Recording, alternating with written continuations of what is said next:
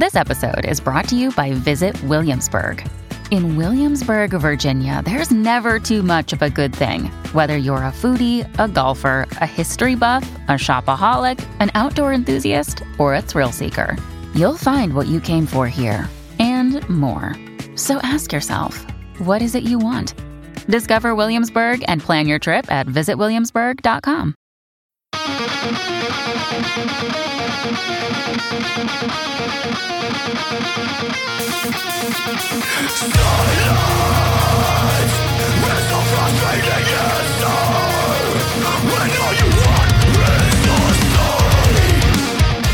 This is Undaunted Life, a Man's Podcast. I'm your host, Kyle Thompson. Let's get into it. All right, guys, today we've got a special guest on the podcast. His name is Tim Challies. So he is a theologian, pastor, author, and blogger, and he was a very, very early adopter of the blog format. We talk about that a little bit in the show, and his blog, challies.com, focuses on theology, social and cultural commentary, and also book reviews, and he has written a lot of books. He's done a lot of things, but his latest book that he released is this book right here called Seasons of Sorrow. So the subtitle is The Pain of Loss and the Comfort of God. And so whenever I was made aware of Tim, I was made aware of him by some of the people here that do some stuff here with Undaunted Life. And I was like, I want to look into him. And then I was reached out to by his publisher. And this book, it's a brutal book because it's about what he went through in the first year after his 20-year-old son, suddenly passed away. This happened in November of 2020. And so he immediately starts writing because he's a writer. And this book kind of follows the first year of mourning, the questions he had for himself, the doubts, the tears, the faith, the development. And we get into all of that in this interview because in the interview, I obviously talk about kind of how he got his start as, a writer and a pastor and those things. We talk about another book of his called The Visual Theology Guide to the Bible. This guy has a tremendous reverence for the Bible and kind of where he gets that. What are his thoughts around Christians that don't actually read the Bible? Because I know there's a lot of those out there. I've had certainly parts of my life where I just basically haven't read the Bible at all because I've been so busy doing other things and making all kinds of other excuses. But then when we get into Seasons of Sorrow, we talk about, what it was like whenever he first got the news. And then, how can he be confident that he's going to see his son someday in heaven? Because there's obviously some debate about that, regardless of the circles that we're in. What he did to kind of honor his son whenever he and his wife decided they didn't want to actually view the body after he had passed away. Kind of the inner dialogue of mourners and the things that they go through feeling like, a kid's death is their fault, even if they weren't even there, because he was in Canada at the time and his son was in Kentucky whenever this death happened. Then we dig into, the power of God's sovereignty and how this almost like this entire circumstance really changed him and changed how he viewed God and how he viewed God's sovereignty and those things. And then we talk about some other things within the book. We also talk about Reformed theology and Calvinism a little bit, so that's going to be some red meat for some of you guys out there. We don't get too far into that, but we do get into it. We talk about men's ministry. We talk about what it means to be a godly man, and I really liked his answer, and I thought it was very unique. So really, really interesting interview, guys. This is not one to skip, especially if you've had any type of hurt in your life or if you've lost somebody. This gives you a little bit of a scaffolding with which to build upon if you're going to, become better for it and kind of maybe even turn that into your own ministry.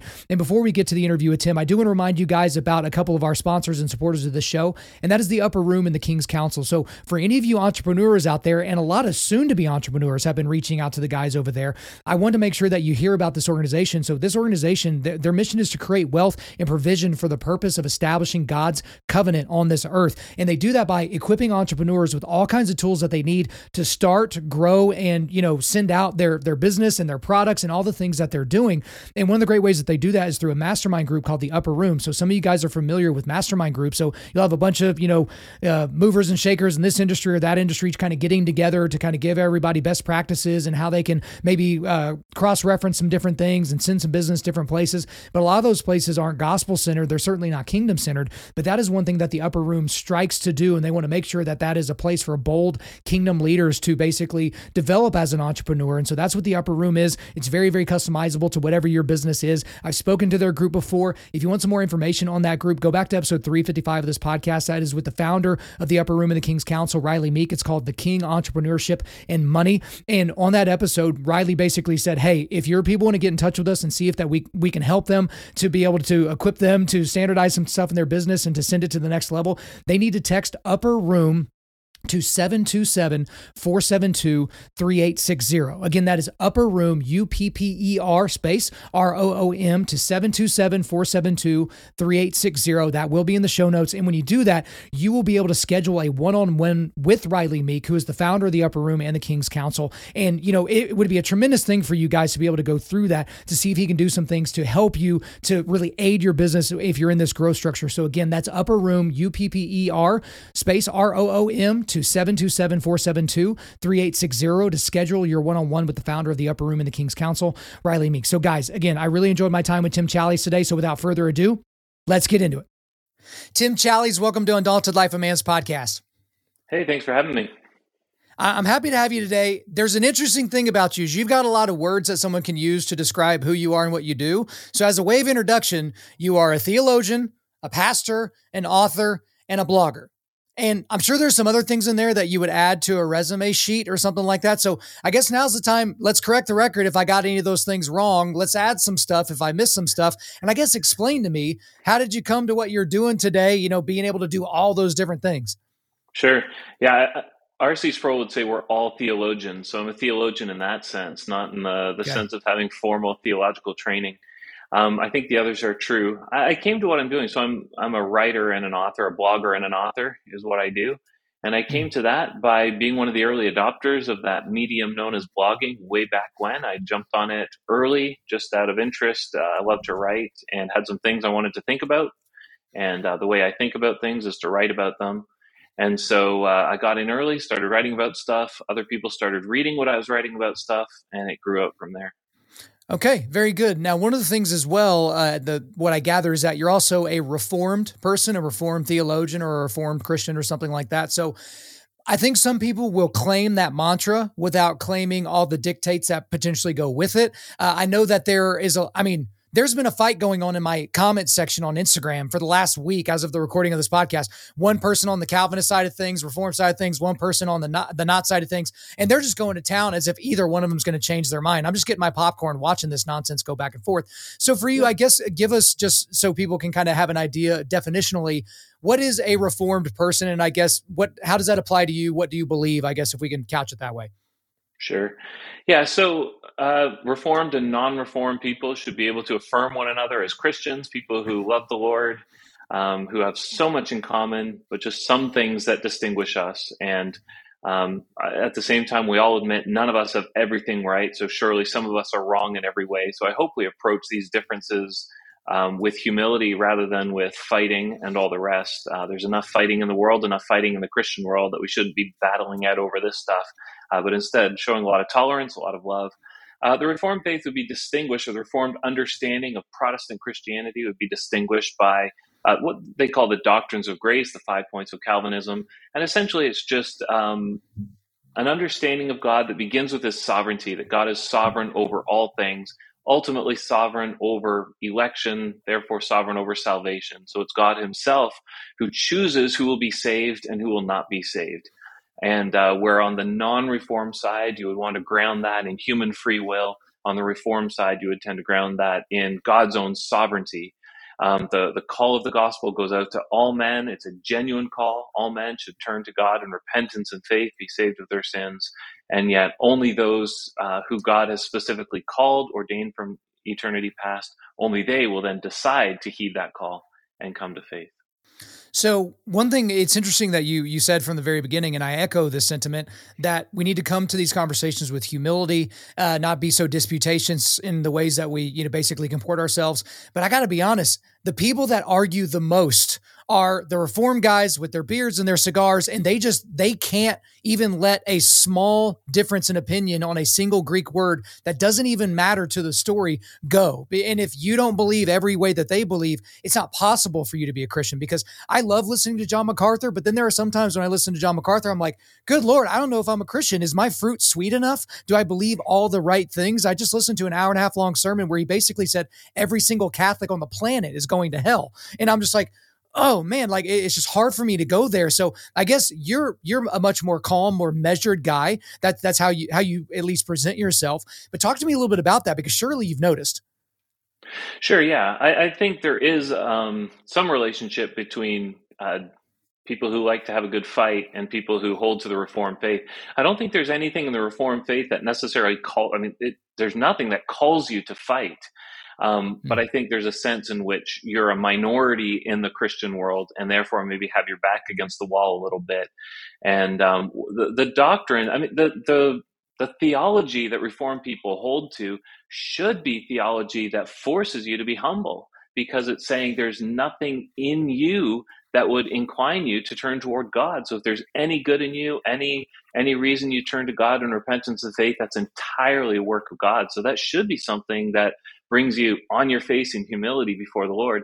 Unfortunately, it does cause some people to fight it out. And again, I think that's because they sometimes feel backed into the corner. Now, I'd want to distinguish, you mentioned Roman Catholics there. I would want to distinguish Roman Catholicism from Protestantism in the sense that we as Reformed and non-Reformed people agree on some of the fundamentals of the gospel that Roman Catholics would not agree upon. And so Protestantism arose at the time of the Reformation as a response to the errors of the Catholic Church, errors that have not been changed. And so we can say we're brothers to people who don't hold to the Reformed faith, may consider themselves Arminian or something. But we would not necessarily say that to Roman Catholics, because their doctrine is very different. They anathematize much of what we believe. In other words, they say to believe in what Protestants believe, especially Reformed Protestants believe, is to be anathema, that's a doctrine of hell. And so I think we got to be careful with with the way we relate to those two different groups. I appreciate you going into that. And on my notes here, I literally have a little box where I say, go down the Calvinist rabbit hole if you dare. But as I look at the rest of my interview and all the questions I wanted to ask you, if we have some time at the end, I want to come back there, but I want to put a pin in that for now, because I think there's some other areas that I think would be potentially more important. Because something that's very clear about your blogging and your writing and any time that you speak is you don't just read the Bible. You don't just like the Bible. You seemingly have a tremendous amount of reverence for the Bible. And you've actually provided a resource that I just read and finished here in the last week. It's a visual theology guide to the Bible. I mean, it's literally what it sounds like. It is a visual theology. This is like an infographic, but in book form about the Bible. And my goodness, my respect for how we got the Bible, for the things inside of it. There were things that I thought I understood, having been a Christian since I was a teenager, that didn't really make sense until I read this book. I thought it was a fantastic, fantastic read. But for you, let's talk about Christians that don't read the Bible. Because part of my contention, and I would love if you would disagree with this or go your own way with it, I think we don't read the Bible because it's so easy to read the Bible, because we can have a stack of them in our office. We can have several apps on our phones and just never have to actually read them and dig into it. But then the other side, Tim, and then I'll let you get in here, is I feel like people think they can't just read the Bible, they have to study it. And as a guy that's very, very busy with young kids, it's like, okay, I have time to read something, but I couldn't study that something. And so I think some people think if they're just reading the regular words of the Bible without commentaries, without cross-referencing, that they're not actually doing the right thing. So just talk to me a little bit about just how you got this appetite for the scriptures, but then how we treat the scriptures in modernity. Mm-hmm. Yeah, I would say a Christian who doesn't read his Bible is like a husband who doesn't communicate with his wife. You're putting yourself on a path that you ought to be concerned about. It's not to say you're not a husband. It's just to say if you continue on that trajectory, you're going to have trouble in your marriage, because marriage is fostered by communication, and a marriage without communication is really no marriage at all. And so a Christian who's not reading the Bible is a Christian who's not relating to the Lord. He's not listening to God speak, and probably then not speaking to God in prayer. And so there's not much of a relationship there, and that should concern anyone. As you read the Bible, you see how desperately we need the Bible. You see people talking about it as food, as life, as something that sustains us and builds us up. And we need the Word. We need to be in the Word. We need to be reading it. We need to be meditating upon it. We need to be basing our lives on it. The fundamental question we should be asking in any situation is, what does the Bible say about this? That whenever we come across any situation, whether it's times of great joy, times of great suffering, times of great questioning, what does the Bible say? And if the Bible says something, why am I not already doing it? And so now I'm not trying to heap guilt on people. And there are times where life is busy and perhaps we don't have a lot of attention to give it. And as you said, I think sometimes we make reading the Bible more than it needs to be. We don't need to be studying it as pastors studying it day by day. There's times to go deep, but there's also times just to go wide, so to speak, or just to get the Bible in you. And so, like Donald Whitney, the theologian, talks about Bible intake as a core Christian discipline. And so, in what ways are you taking in the Bible? God can only conform you to the degree that you get that Bible into you. You can only be conformed to the Scripture to the degree you encounter the Scriptures. And so, how are you reading it? How are you getting it into your life? These are key questions we need to be asking. Well, and if you don't mind me asking you, I'm always curious because I've got a group of guys that we kind of do some Bible study stuff together, and there's some stuff we have coming up here soon that will relate to that. And everybody does it differently. And I love hearing how they do it because some people exclusively listen to the Bible. One of my favorite things that I own is I own a copy, all these CDs of Johnny Cash reading the New Testament. I just love hearing him reading the scriptures through his voice. And I'll listen to James Earl Jones read the Bible, but then I'll read it for myself and I'll do different things. But when you're reading the Bible for study, like when you're studying the Bible, how do you do it? How do you like to do it? What's your style? Right. So I'll say day by day, I go out for a walk in the morning and I listen to the Bible. So I take it in that way as my par for the course, standard spiritual discipline. I listen and then I pray. And I listen to the whole Bible once a year, sort of just follow a plan. And that's been working for me for years. When I study the Bible, if I'm preaching or teaching, what I tend to do is I tend to copy and paste it in the version I prefer into a Word document, and then I just print that off. So I take out all the verse markings, as much as the paragraph stuff as makes sense to take out, and I just start with a blank sheet with nothing but the Word on it. And then I try and study that very closely. So get rid of all the notes, all the commentaries, just spend time in the Word. And what I'm really looking for is structure. I'm looking for words that are repeated. I'm looking for metaphors. I'm just trying to understand it without relying on other people. That builds my skill, but it also means I'm not relying on other people. There's time for that later, to go to the commentaries, to go to the study Bible. But I like just to be alone with that printed piece of paper with the Word of God on it and starting there. And so one thing that you talk about in a visual theology, you obviously don't get into how you study the Bible, so I appreciate you getting into that.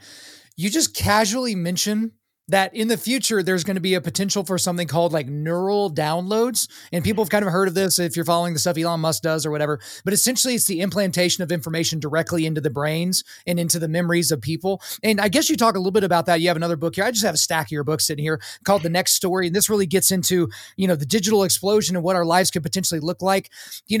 Talk to me a little bit, because again, you just mention it because you weren't really digging in too far into that book. But gosh, that can seem a little bit dangerous. And are you getting the implantation of the full Bible as we would see it in whatever version that we prefer? Are you also implanting someone's commentary, which is not actually the Word of God? I mean, talk to me a little bit about that, because I've heard that all before. Now, it would be cool if I could take a pill and all of a sudden be able to speak Spanish. That would be awesome. But I'm a little bit concerned about, maybe we're getting these pills from the Chinese Communist Party and they're putting stuff in our brains that help us, not be able to see the gospel. But take me through that. Mm-hmm. Yeah, so we're just looking forward, and I wrote the book with Josh Byers. He did the illustrations. We're looking forward a little bit and suggesting just some of the things that might be coming. And the point in all that is to consider, what does it mean to even know something? And so if you go back in time, the Bible, for many of the people who first encountered it, it wasn't written, it was transmitted orally to them. So they never read the Bible.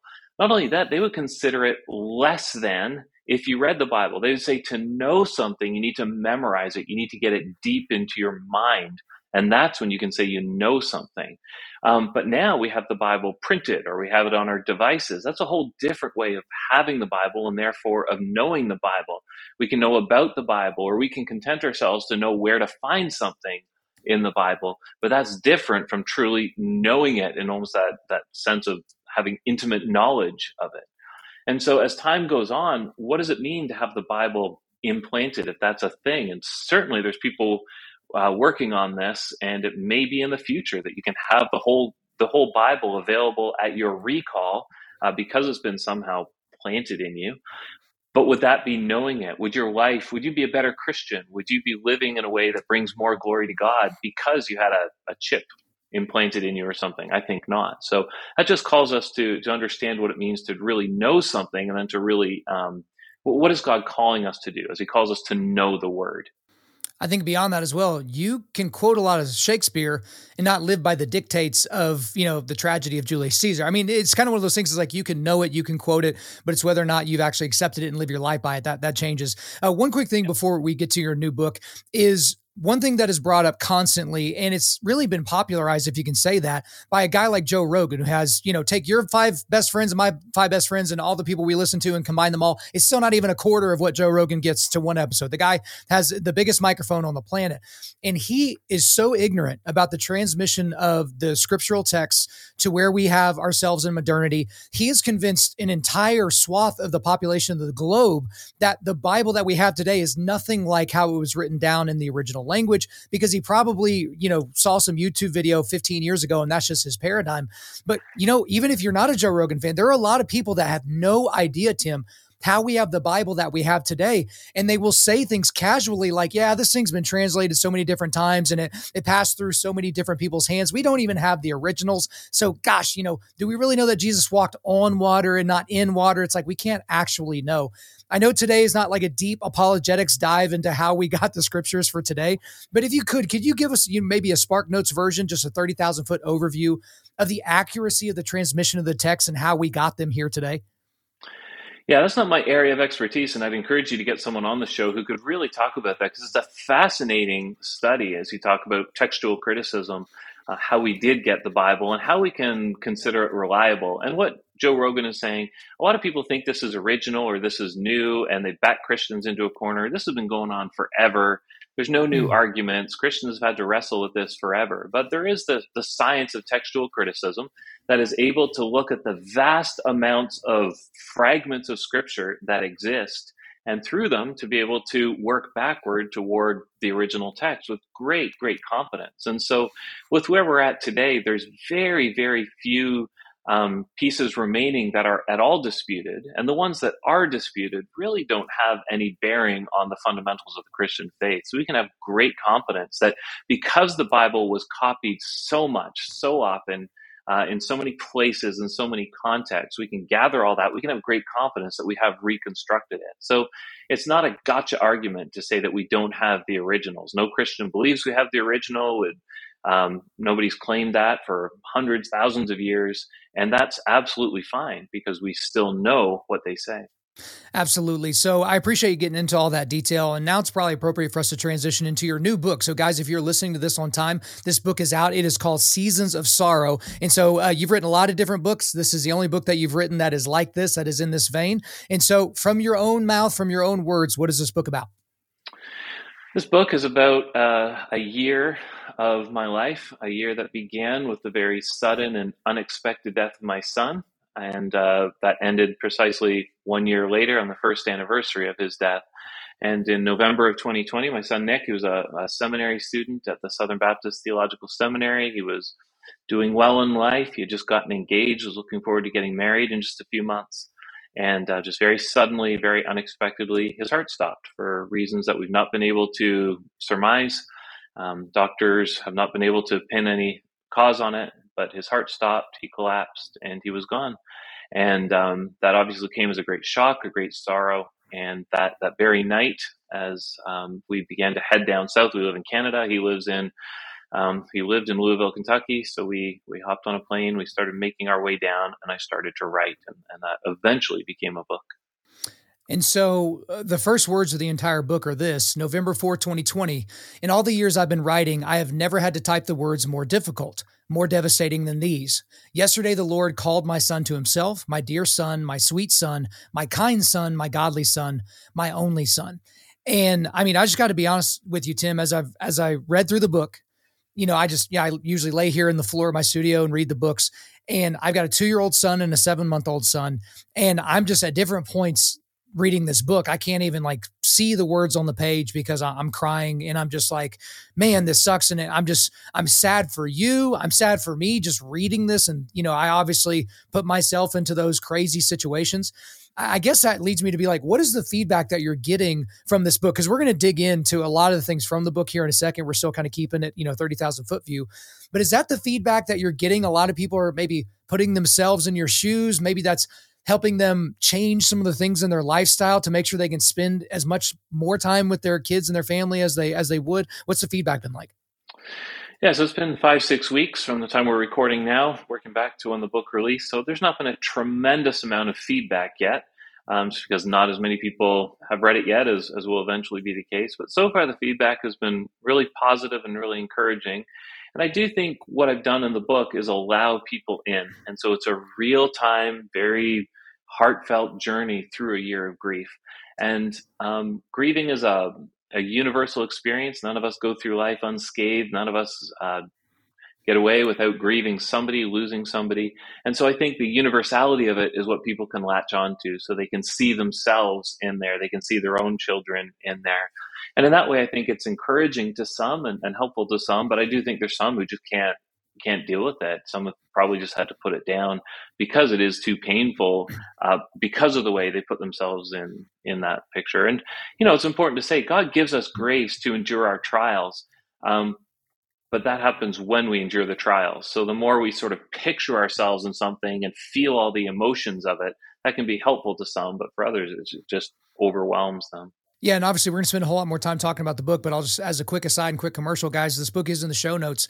I wouldn't let that scare you that you're going to potentially feel some emotions when you're reading this. I would find it very difficult to read through a book like this and not feel those emotions, but I would urge all of you guys to lean into those emotions, because we all tend to lean into emotions that can potentially do us harm, whereas this one I think could push us towards some major life changes. There's another quote that's early in the book that I think brings up something interesting, and it's this: "And so I know in my heart of hearts that I have said goodbye for now, and that I've said farewell for a while, that Nick has not been sent away, but merely sent on ahead to that place where death is no more, where mourning, pain, and sorrow are gone, where God has already wiped away every tear, and where my son is now waiting safely and patiently for his father to join him." So obviously that's an ode to what we see in Revelation, where we can all look forward to a day like that. This is where you get a lot of consternation and debate from Christians about the confidence that we will even see our loved ones in heaven, because there are two whole different disparate views on that. Like, no, you're not going to have time. You're going to be worshiping God too much to even have your friends and family there. Other people are like, no, clearly it says that we're going to see them. I've thought about, like, if I die in a car accident, my wife gets remarried and, they're married for 60 years and then everybody dies. Like, it's the same thing as, like, is she my wife in heaven? Is it his wife in heaven? Like, is it going to be awkward hanging out? Is it being a throuple in heaven? So talk to me a little bit about your confidence there, because you do seem pretty confident that that wasn't the last time you saw your son whenever you told him bye the last time he flew to Louisville. Right. My confidence is not in what I believe about heaven. My confidence is not in my understanding of what the Bible says about heaven. My confidence is in God and in the character of God. And God makes it clear that he is good, that fundamentally he is good, which means he can do no evil, he can wish no evil, he can want no evil, and he'll certainly bring me no evil. God loves me. He's a father. He's inclined to me. And so my confidence is fixed there. And as I look forward to whatever is to come, life beyond the grave, I know that it will be good. I also know that we, like Jesus, will have a new body. The Bible makes that clear as well. We will truly live on the far side of the grave. We need to distinguish between this intermediate state, we call it, what Nick is experiencing right now, and what he and I will experience after Christ returns, after this world is, wrapped up and we get to the new heavens and the new earth. We should distinguish between those things. And it's in the new heavens and new earth that we'll receive these new bodies, and the heavens and earth will be, depending how you see it, reconstructed, renewed, refreshed, and we'll live upon them. And so as we think about heaven, it's wrong to think about this permanent existence, sitting on clouds and playing harps and simply worshiping in the sense of, raising our hands and listening to music. We'll be working. God made us to work. He made us to work, to live upon his earth that he had made. This was the right dwelling place for us. We'll be on earth, and we'll be carrying out the kind of work that God gives us to do. So I think heaven will be more earthly than we sometimes think, but it will be without any sin, without any sorrow, without any jealousy, even without any marriage. And so whatever you and your wife's next husband experience in that time, it will be without jealousy, it will be without envy, it will be without marriage, without sex, without all those things that are associated with life here. God makes it clear that whatever is to come will be different, in that way. Some of these things are temporary for this earth, but whatever we experience there will be good no matter, and perfect no matter what we experienced here. Well, and the funny thing is, when I find myself thinking about heaven, I try to just like stop it because it's like, dude, I have no idea. Like, so me imagining it, but every time I imagine it as I would imagine a dream state. Because when you're having dreams, it may seem real, but it's still like your entire world is buffering a little bit. You can't really feel things. You can't really run as fast as you would run in real life and those types of things. So I try to leave the ethereal to the ethereal. Now, there was one part of the book that was especially difficult to read, and I'm sure it had to be especially difficult to write and then also just to do. But you wrote a letter that to your son that was going to be placed in his sweater pocket of the garment that he would be buried in, right? And I believe, if I remember correctly, y'all decided that you did not want to see your son after he had passed away. You wanted to kind of leave your memory for the last time you saw him when he was alive. So in that, you included the words of an old hymn. I won't read the whole thing here, but the end of the old hymn says, "Good night till then, good night, good night, good night till then." And then you kind of, write your own little note to your son and then kind of put it in there. Just walk me through that, because I know there's a lot of pain. I've gotten the emails and the DMs from people in my audience that have had to kind of deal with that. I've been to a funeral for a baby that lived for 1 hour. Like, there's some rough, tough stuff out there, but this is how you chose to get your words out to your son and to honor him without actually seeing him and putting it in his pocket, as it were, on his actual chest. So kind of walk me through that whole situation. Yeah.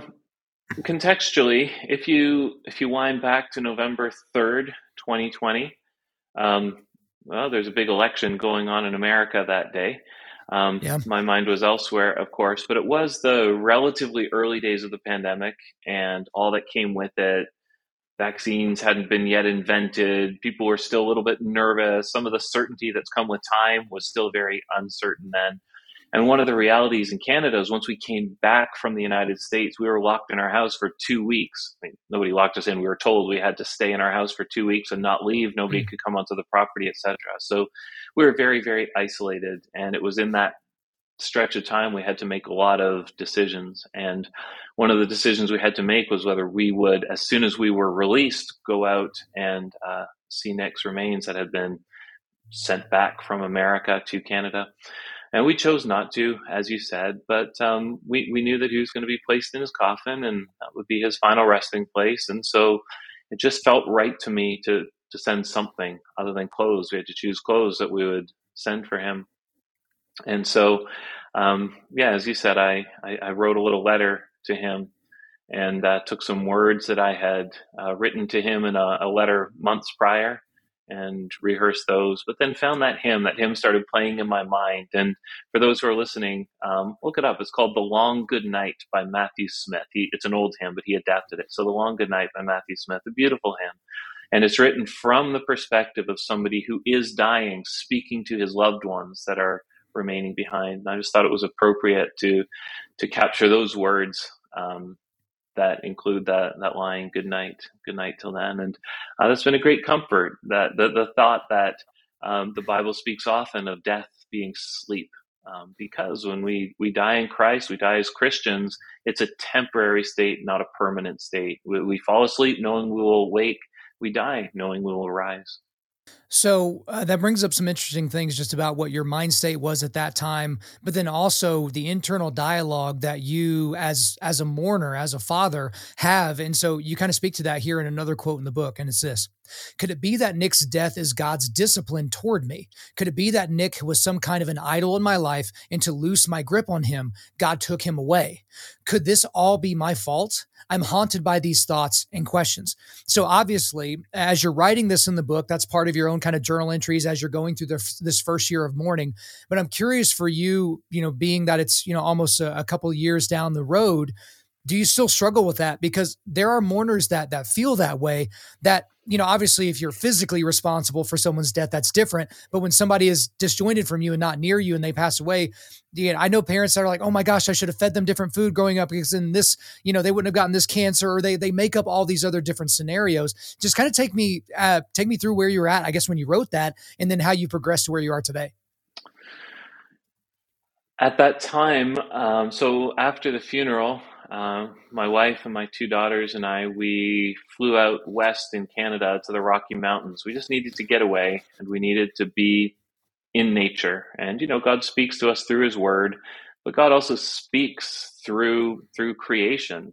And we just needed to be there. We felt a deep need, and so we flew out there. And it was at that time that these questions were really going through my mind, really trying to work that through. Could it have been something I did? And I've read a lot of the Puritans, those writers from the 1600s, and they would speak often about these sorts of things. That what the Bible says, God chastises the ones He loves, just as you as a father sometimes have to discipline your kids in order to correct their behavior.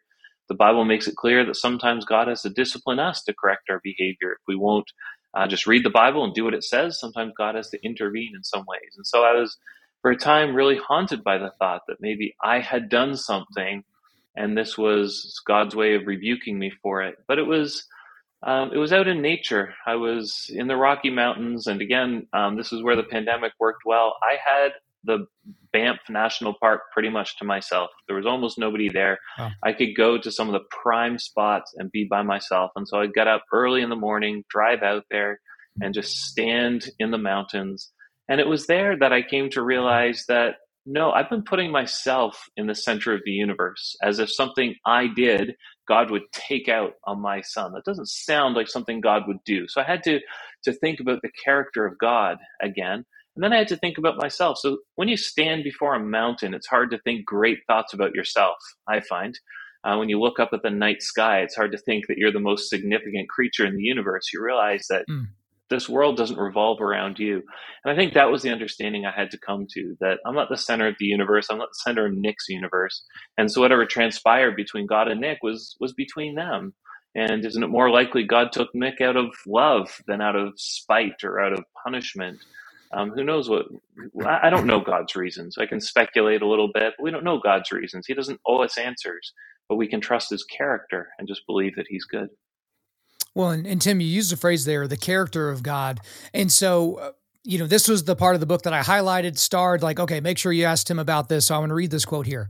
Perhaps the reality is that I fear God in a new way and that some kind of innocence has been shattered. Before Nick's death, I understood that God had power, but now I know that He has power. Before, I understood that God would exercise His power in giving what I love, but now I understand that God will also exercise His power in taking what I love. Before, life was easy because God's sovereignty always seemed inclined toward the things that I wanted. But now life is hard because I see that God's sovereignty may also be inclined towards the things I dread, the things I would never wish for.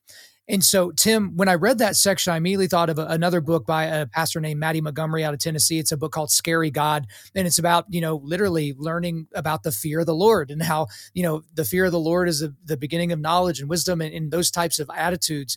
But some people might read that paragraph, Tim, and get really, really scared. Or just be like, well, that's not the loving God I know. I mean, we talk about the Lion of Judah a lot on this show because, the Lamb of God's really, really easy to grasp, and you want to just hug the Lamb of God and snuggle with him. The Lion of Judah kind of scares us a little bit. But I just want you to, I don't want to even set it up any more than that. Tell me about your feelings when you wrote that, because that for me was one of the most powerful things to try to put myself in the shoes of a mourning father and to have those thoughts. So please give us a little more on that. When we were going through this time, we had to anchor ourselves to something. Something had to be true. So our world had been utterly rocked. It's like you're going through an earthquake and the ground is bouncing and everything around you is turbulent. I'm in the basement here. I would grab a hold of that metal pole and I would hold on to that because that's something that's going to stay fixed. And I think in much the same way, we needed in our time of trauma to reach out and grab hold of something that we knew was true. Whatever else was going on in the world, this was true. And what we latched onto was the character of God displayed specifically through His goodness and through His sovereignty. And so we just said, we know that God is good. Whatever else is true in this world, whatever else is true of our circumstances, God is good. And God is sovereign. There's nothing that happens in this world that God doesn't know about. Nothing that in some way hasn't passed through God's hands. Even the evil things that happen in this world, in some way God ordains or permits, depending how you want, what language you want to use. Mm. But Satan doesn't ever get the final victory here in terms of he doesn't sneak around God. He doesn't pull one over on God. God didn't fail to notice some condition in Nick's heart. None of that is true. So we anchored ourselves to God's goodness and sovereignty. And the question was, we were so glad to accept these things when they were inclined to what we wanted anyway. Say, oh, look at the sovereign God. He granted me a lovely son. Or look at the sovereignty of God. He granted me a wife that I love so much. When God takes away, are we still going to say, this God is good and this God is sovereign, and we're bowing the knee to him? That's always the question. Will we believe the same things are true about God in our sorrows that we do in our joys? And I think what you're talking about there is trying to link ourselves to something that's more tangible than a feeling, because we kind of have this feelings focus in just modern society, but certainly in modern Christianity. And I think that ties to another quote from the book here. I realize I have been trusting too much in my feelings, and that I must submit them to facts, to truth, and to what is eminently more trustworthy. My feelings rotate like the earth. My emotions come and go like the seasons. But the truth is as fixed as and constant as the sun. When I focus on what is true, I understand that God is present with me. So with that, Tim, obviously, I think, men and men's ministries, they get a bad rap because they're like, they want men to not engage in their feelings. And, if you're going to be a modern man, you need to be a feelings driven man.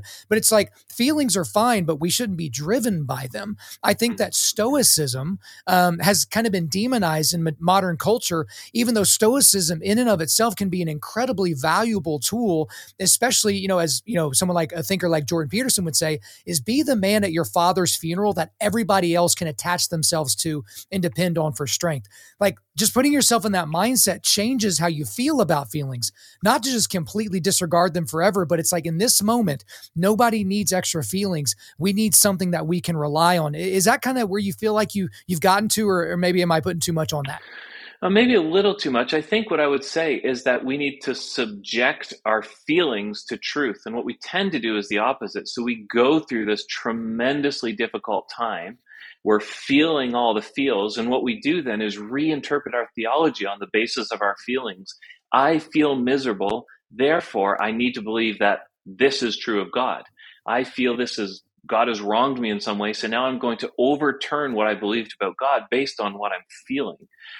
Far better. And I think what God calls us to do is to say, I'm going to, I will feel grief. I will feel sorrow, but I still need to even anchor my feelings to what is true.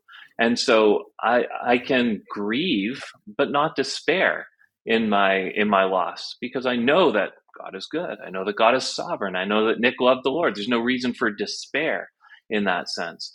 And so, I think Stoicism has some attraction to men these days, and I understand where that's coming from as a pushback, but to just threads that are going on in society, and without getting too deep into it, Christians are not Stoics. There might be some common truths or something, but we should feel our feelings. And when Jesus lost his good friend Lazarus, he stood before the tomb and he wept, and he was unashamed in his weeping before the tomb of his friend. And that was here's a perfect man living a perfect life and really just pouring out his heart in tears. And we should do the same. But what he didn't do was revoke his understanding of God or change his theology on the basis of his feelings. I appreciate your opinion on that and some of your thoughts on that. One thing about that was interesting as I was reading through the book, Tim, is you could just feel almost this disputatious attitude in your soul where you wanted something and then you didn't want it. You wanted to leave something there, but you also wanted to pick it up. And one of the times in the book is when you were kind of thinking about the afterlife, which it wouldn't make any sense to a non-Christian. Is like, why wouldn't a Christian be thinking about the afterlife all the time? It's supposed to be awesome. It's supposed to be just the land of milk and honey and golden roads the entire time, right? But let me read this quote here and then we'll back into a question. But I can't deny that I have often looked forward to that day and feared that day with equal measure. I've wanted to be with Christ, but I've been loath to be away from all that is here. I've longed to be face to face with him, but I've been afraid to leave the familiarity of this world for the uncertainty of the next. I've sometimes preferred earth to heaven, sight to faith, here to there. Tim, I've been exactly in that place to where it's like, when Christians seem really, really scared to die, they get the cancer diagnosis, or when they get into a big accident and, they realize that the time is limited, they seem terrified. Part of that might be because they don't know for sure if their name is written in the Lamb's Book of Life, maybe they've been listening to John MacArthur too much, sorry, John MacArthur, but like maybe there's just something there where they're just like, it's a crisis of faith, or maybe it's just they're sad because they're leaving their family behind, or maybe there's projects that are going to be left undone and they know they're never going to get done. But talk to me a little bit about like what that's like with you, because I think everyone in our audience to a certain degree feels this. This life can be pretty good, and I think we need to just be honest with that we experience many joys and many pleasures. Those of us who have, I think, an honest self-assessment should realize we don't deserve those things. We can sometimes feel very entitled to them. But honestly, we don't deserve all the goodnesses and all the graces we experience in this life. But we get them, and we appreciate them, and we come to expect them. And and it's well and good to really enjoy life's pleasures. You read the book of Ecclesiastes, just read into chapter 11. You'll see here's these, enjoy this, enjoy these pleasures. That's a right thing to do. It honors God when we just enjoy a good cup of coffee, or when we look long and deep into the eyes of the one we love. These are good things. Enjoy our children. But what we can't do is fail to long for the end of all sin, the end of all evil, the end of all pain, sorrow, suffering. And we can get really attached to the things of this earth and then fail to really long for heaven and long for the promises to be fulfilled. And I think that's because we often don't trust that things really will be so much better there, that the pleasures we experience in this life are actually just pointing us forward to greater pleasures. And so the joy and the intimacy of marriage is absolutely wonderful. But even that points to something bigger, something better, something that's going to bring us more joy and more pleasure. And what I found through my loss was that it really did help me see this world is broken, and this world has many sorrows. And just one example of a sorrow I'll look forward to letting go of. The only way I'll ever let go of the sorrow is to die. That's the only way. I'm never going to stop being sad. I'm never going to stop missing Nick. I'm never going to stop longing to see him again. But that will come only when I die. And so over time, I think God pulls our hands off these things. He pries our fingers off this world so that we can really look forward to the world to come, and to his presence, and to all that he's got stored up for us. I think that's a great word and a great point on that, because when you think about the pleasures in this world, there are the big ones that all of us can kind of think about, and everybody has that for themselves. But I remember a Matt Chandler sermon way, way back years and years ago, before he was canceled. But it was basically like taste buds. How awesome is it that God gave us taste buds where we can taste a food and the texture of a food and the temperature of a food, and that to like lead to a little bit of happiness inside of our soul, even just for that 1 minute. And how much more and how much greater is there for us on the other side of this world when taste buds are this small thing that can give people a tremendous amount of pleasure. And the other thing that I think is important, as you talk about in your book, is you talked about endurance. And I'll read this quote. And guys, if you're tired of me reading quotes, I got a couple left. Just follow me here. But here's another quote from the book. And if in the early days we needed strength to keep our heads above water, you're talking about your family here, strength to simply keep us from drowning in sorrow, we now needed endurance, the fortitude to carry a heavy burden through a long journey. So from the beginning of Undaunted Life, Tim, we've talked about the difference between strength and resilience, or I guess you could call it endurance. So strength is something that we're all attracted to. We like the strongman competitions, and it's like, oh, where are you spiritually strong or weak? And that's the paradigm we think of it as. But I always think about resilience. What is your ability to bounce back? Because even if you're really, really, really strong on one day, well, over time, you're going to get weaker, regardless of what you're talking about, unless you work on that and you work on that ability to bounce back. And you kind of are giving a commercial there for endurance or resilience, because strength is going to leave you at some point. There's going to be that day when, the meal train has stopped. No one's coming by just to see how you're doing, and it's just you. And if you're depending on strength in that moment, you may be found wanting. So talk to me a little bit about when you realize strength is what you had, but what you need now is resilience or endurance. It's enduring the first few days. The strength you need, to use your paradigm here, to get through the first few days is one thing. But there's, as you said, there's such support networks early on. And even then, there's more going on. Your mind is really dulled. You don't feel things normally. Your heart, your soul, your mind, your body, everything is just taken over by your grief. But over time, things begin to right themselves. You sort of discover this new normal. But what you realize is you've endured 2 months. Now you got another 45 years of this thing to go. And, you got through the early trauma, but now you've got this long path to walk, carrying a sorrow. And that sorrow, as we said before, will never go away. I'm never not going to be sad. That's just impossible. I'll never forget Nick. I'll never stop loving him. And that means I've got, let's say, who knows what the Lord's got for me, but let's say another 40 years of carrying that. That's a different kind of strength I'll need to endure that over the long haul. And, so I think that's what I was pointing to in the book, and using the metaphor of carrying watering cans to Nick's grave. It's one thing to lift up those watering cans from the point where I put the water in them, but it's quite a long walk to his grave. And so carrying those over a long period of time is a different kind of thing, and often leaves you very, very tired. And what I want to push myself to do then, or what I'm really concerned for, is that I would be able to endure this, and that I would not lose heart. I would not lose faith. I would not continue to rely on God. I just want to rely on His grace all the way to the end, and not give up the fight before that. Well, I appreciate that word. I want to end with one quote from the book, and then we'll put a wrap on Seasons of Sorrow. And it was just because I feel like it really summarizes the book. And guys, we're barely scratching the surface on the book. So if some of this stuff is speaking to you, there's a whole lot more here. I'm just going into the stuff that I keyed into. But let me read this quote here. I must allow his death to make me godlier, to make me holier, and then to love and serve all the more. And then quite a bit later in the book, there's another quote. I'm convinced this is a ministry God has called me to. The ministry of sorrow, a ministry of faithful suffering. And so, Tim, there are people on this planet that when something befalls them, when they lose a loved one, as is what we're talking about today, it changes their life, and then they become a navel gazer for the rest of their life. They always see the internal side of the sorrow that they're feeling, and they don't try to see how that is supposed to direct them outward. But you literally describe this as a ministry of sorrow. So you're coming out of seasons of sorrow, because your book is broken down into, fall, winter, spring, summer, right?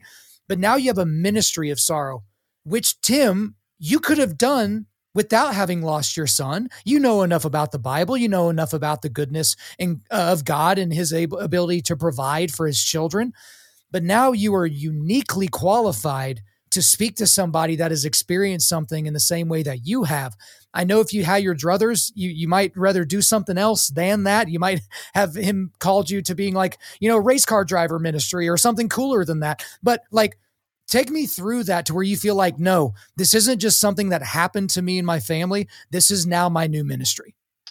Okay, so first I want to say ministry. When I'm using that word, I'm primarily thinking in the local context. And so what God calls us to, I hope He calls us to first in the local setting. So I'm not the least bit interested in a speaker who's out there on the circuit preaching great sermons, but isn't part of a local church. He's off. We're grounded in the local church. That's the most important thing we'll ever do, is care for our family, care for our local church, care for the people right around us. So what we believe is if God is truly sovereign, then He's shaping His people in a way that serves His purpose. And one of the ways He does that is by calling people to different ministries. He puts people in the church who can preach, people in the church who can sing, people in the church who can serve in all sorts of different ways. And for some people, He fits them for service by taking something, by making them pass through this time of grief. And so because God has done that, I think He's now called me, called my wife, called my family to He's enabled us to reach out to other people who are going through a sorrowful time. As you said, it's not to say I couldn't do it before, but now I've got experience to draw upon, which makes me more credible, but also just gives me knowledge that I can bring to bear. I know now more of what's effective and not effective. So I don't want to say if you've not suffered deeply or useless or anything like that. Not at all. You still got the Word. You still got the Spirit. You can still reach out to people and bring them comfort. But I do think there's people God equips in special ways just by having them pass through something. And I tell you, there was something about having people who had lost a child come alongside of us and love and care for us that was just such a tremendous blessing and tremendous comfort, because they could say things like, you can do this. And we felt that same thing, and that's normal. And that was just such a comfort. I want to say something to your audience. You Before we went on air here, you talked about who your audience is. primarily men. And so I want to say something that I think is an important message to men, which is if you go through a time of deep sorrow, deep trauma, there will be that sense you talked about to just drop out, to become a navel gazer, and to just drop out of the race. But I think what you'll find and what you need to ponder is that when you're most broken is also when you're most needed.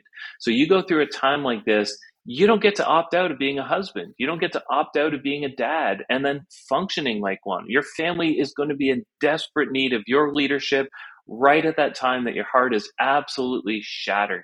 And so in that moment, you need to look to God for strength and you need to man up and you need to just lead your family right through the valley of the shadow of death. I think that's so important.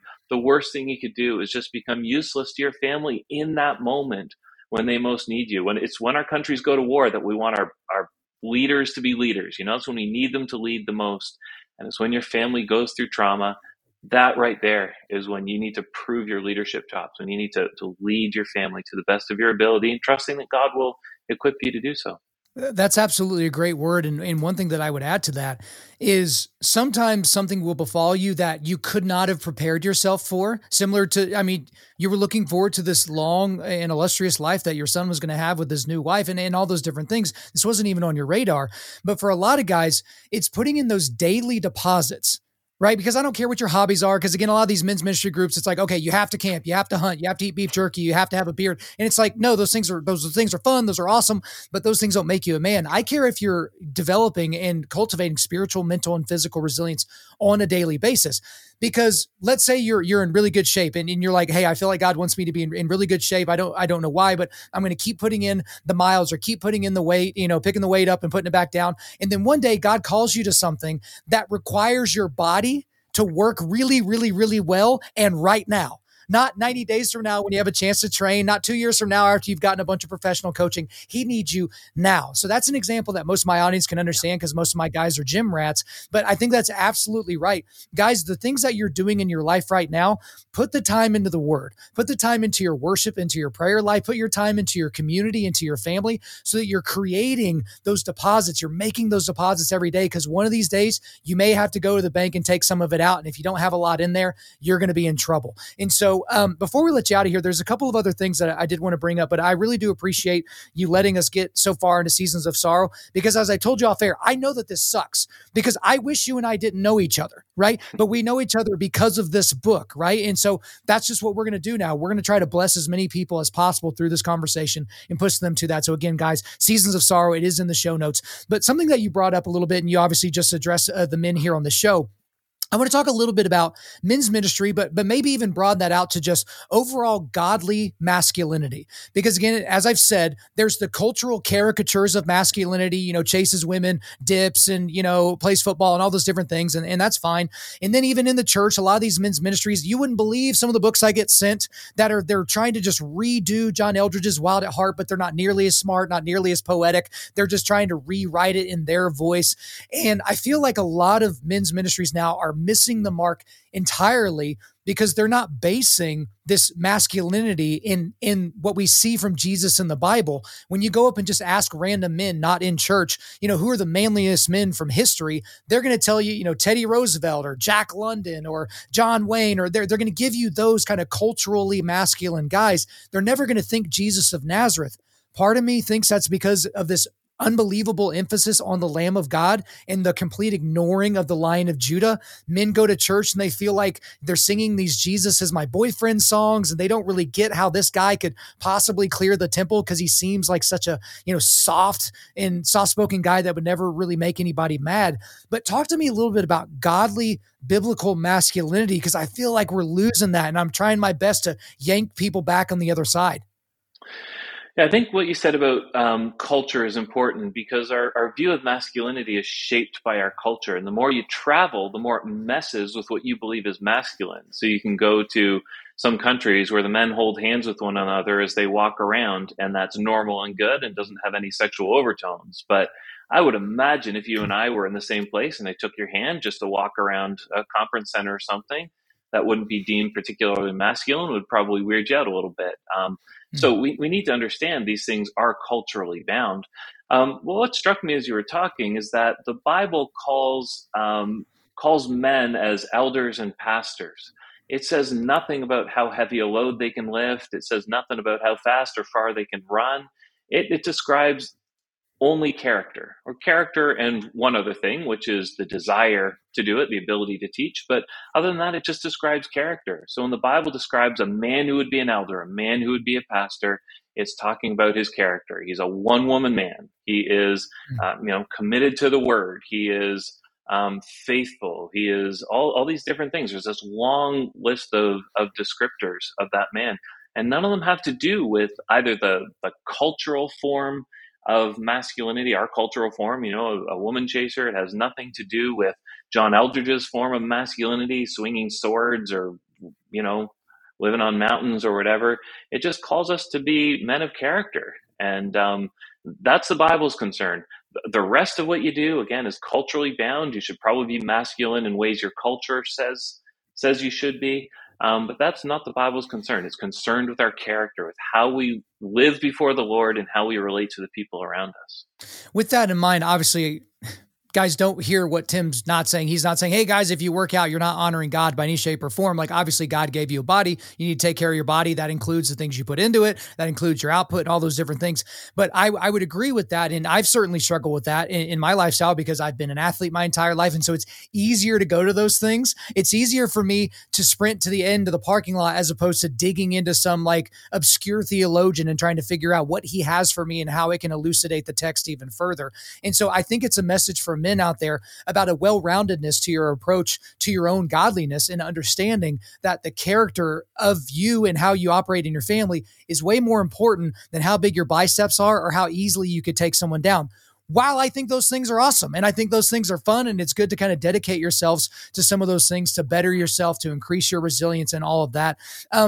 To bring it back to the whole Reformed and Calvinist thing, and we don't have enough time to really, really dig here, but when I've been in discussions here recently, Tim, with people of all stripes, so people that would consider themselves to be Calvinist, some that would consider themselves to be Arminian, some that have no idea what either of those things are, but they believe this one thing, there's this consternation, and I have expressed it earlier in this conversation about how do I know that I'm saved?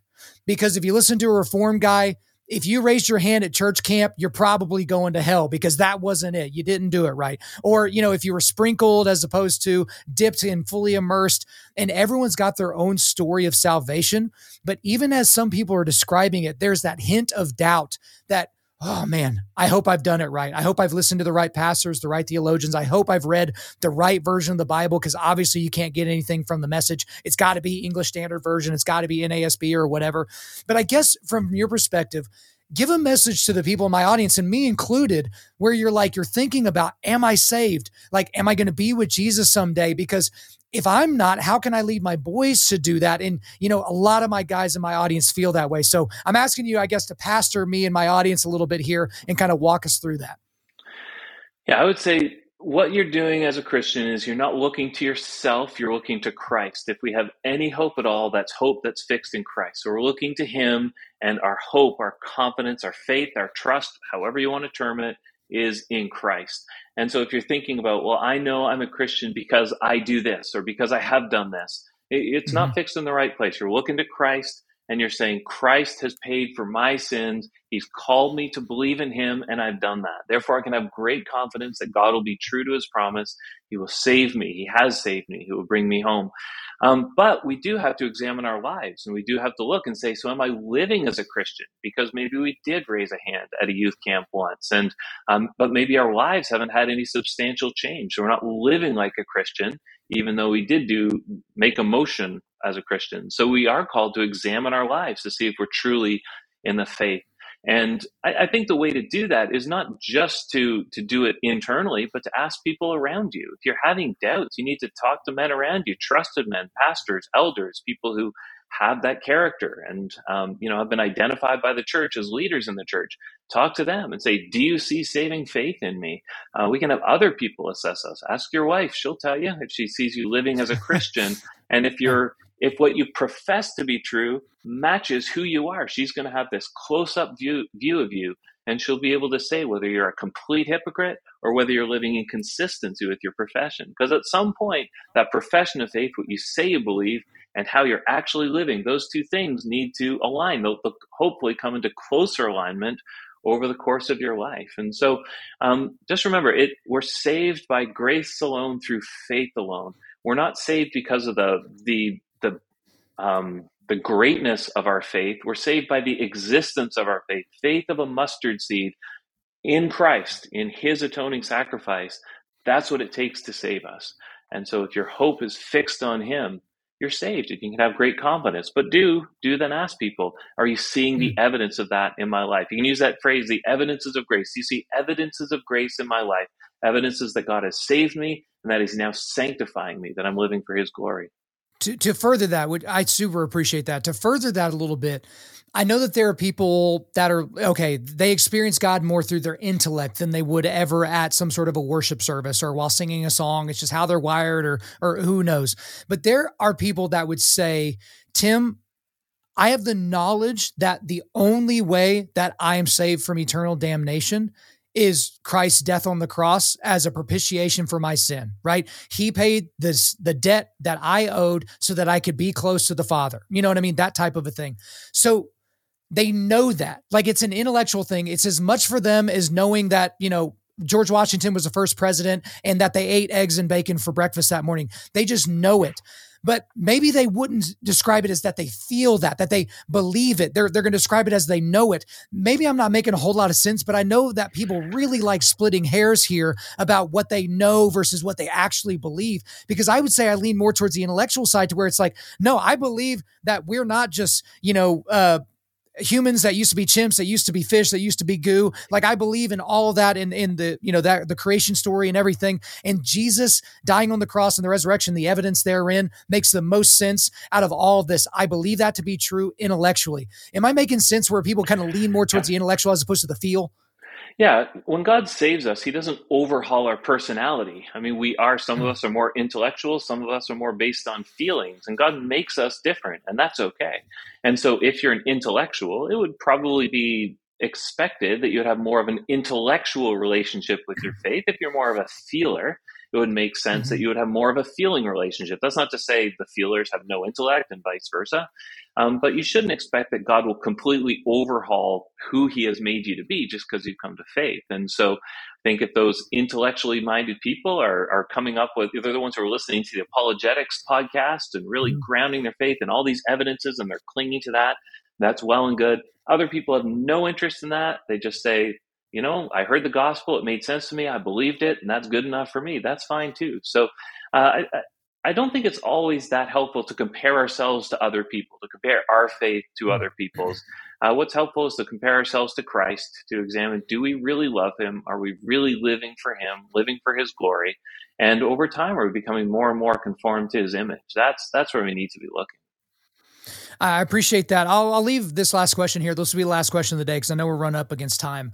I've talked with fathers and I've talked with people that they would, for the love of God, they would literally never bring this up in church. But when they kind of get out and about, and then you kind of get asked about this, and then they'll kind of open up about that, consternation about whether or not children can be saved, like the age of reason, the age of accountability. And so I know, like, I didn't grow up in any type of faith tradition. I grew up, I was born in Oklahoma. So according to my parents, I was a Christian because I was born on the red clay of this great state, right? There was no gospel in our lives. The Bible was in our house, but it had an inch of dust on top of it.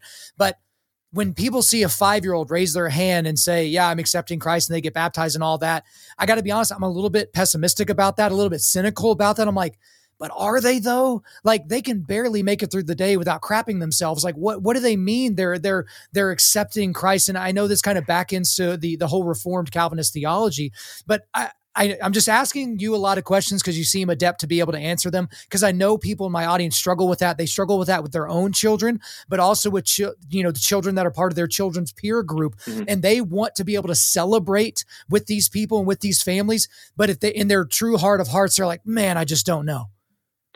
I would distinguish between what a child can do. I think any child can put their faith in Lord Jesus. Again, we're told to have faith like children. God commends that.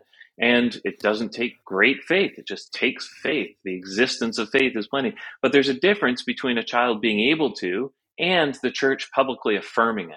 So I would say a 5-year-old can absolutely be a Christian, and we can commend that. We can teach that. We should be calling to the children often, put your faith in Jesus, and that's good. But I would hesitate to baptize a 5-year-old as the church's way of affirming that person's faith. I would want to wait until they're a little bit older, really until they're that age where they can choose not to. Most 5-year-olds are going to do what their parents said. They're going to believe what their parent says. So I think it's helpful to wait a little bit until they've had the opportunity to rebel, or until they've seen enough of the world, tasted a little bit of its pleasures, and then had their faith tested in that way. So that's where absolutely, I believe a 5-year-old very much can become a Christian. I think it's a little unusual. Most kids, I think, become Christians, who are raised in the church probably a little bit later than that.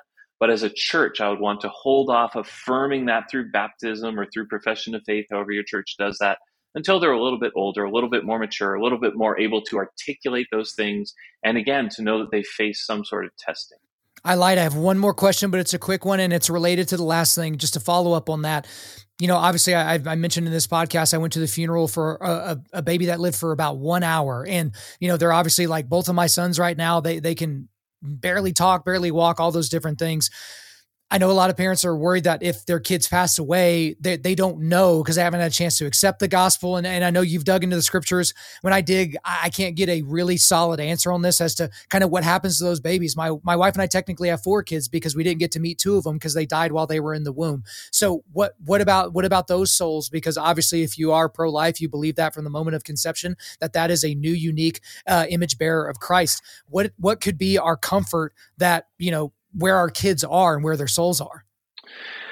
Yeah, the Bible doesn't speak to it. I don't see the Bible speaking to it with the clarity that some people do. So John MacArthur, whom I much admire, his phrase is instant heaven. And he really believes that any child, anywhere in the world, in any circumstance, who dies before an age of some sort of reason, instantly goes to heaven.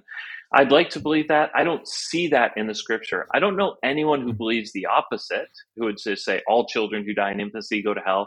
I would line up more with a group that says the Bible doesn't make it clear. So instead of saying definitively this is what happens, let's just say we know that God is good. We know that God makes no mistakes. And so we can have great comfort in his character. I think Christian parents especially can have tons of comfort I think the by far majority view of the church would be at least that children who die in infancy and are children of Christian parents are in heaven, and you have nothing to fear. Maybe a little bit more dispute about what happens to non-Christian children who die, but ultimately, whatever our view, whatever our level of certainty or uncertainty, God is good. God makes no mistakes. We can have tremendous comfort in him. Well, Tim, I think that's a great place to leave it. We've gone everywhere in this conversation. I appreciate you letting me go out through all these rabbit trails and things like that. But that's all for me. Is there anything else you want to get off your chest? No, all good. Thanks for having me. Tim Challies, thank you for coming on Undaunted Life of Man's podcast. There you go, guys. Hope you enjoyed my time with Tim Challies. But before I let you go, we are going to do a quick resilience boost. At Undaunted Life, our mission is equipping men to push back darkness with content that forges spiritual, mental, and physical resilience. So again, just a reminder, text Upper Room to 727-472-3860 to get your application or to actually schedule a one-on-one with Riley Meek of the Upper Room and the King's Council. The links I've got for you today, I've got a link to Tim's blog. That is challies.com. I've also got a link to his Amazon page and to a page where you can buy his new book, Seasons of Sorrow. Guys, thanks so much for listening to the show. We do appreciate it. Wherever you're listening to this, please subscribe, rate, and leave us a positive 5-star review. If you want me to come speak live at your event or on your podcast, just shoot me an email to info@undaunted.life. That's info@undaunted.life. Follow us on Instagram and like us on Facebook, and check out our website for everything else, including how to donate to keep more content like this coming your way. Just go to www.undaunted.life. And as always, we want to thank the band August Burns Red for allowing us to use their music for our content. The music on this podcast is their song Cutting the Tides, which is off their 10th anniversary re-recording of their album Leveler. The links are in the description. I'm your host, Kyle Thompson. Remember, keep pushing back darkness, keep forging spiritual, mental, and physical resilience, keep seeking the Lion of Judah.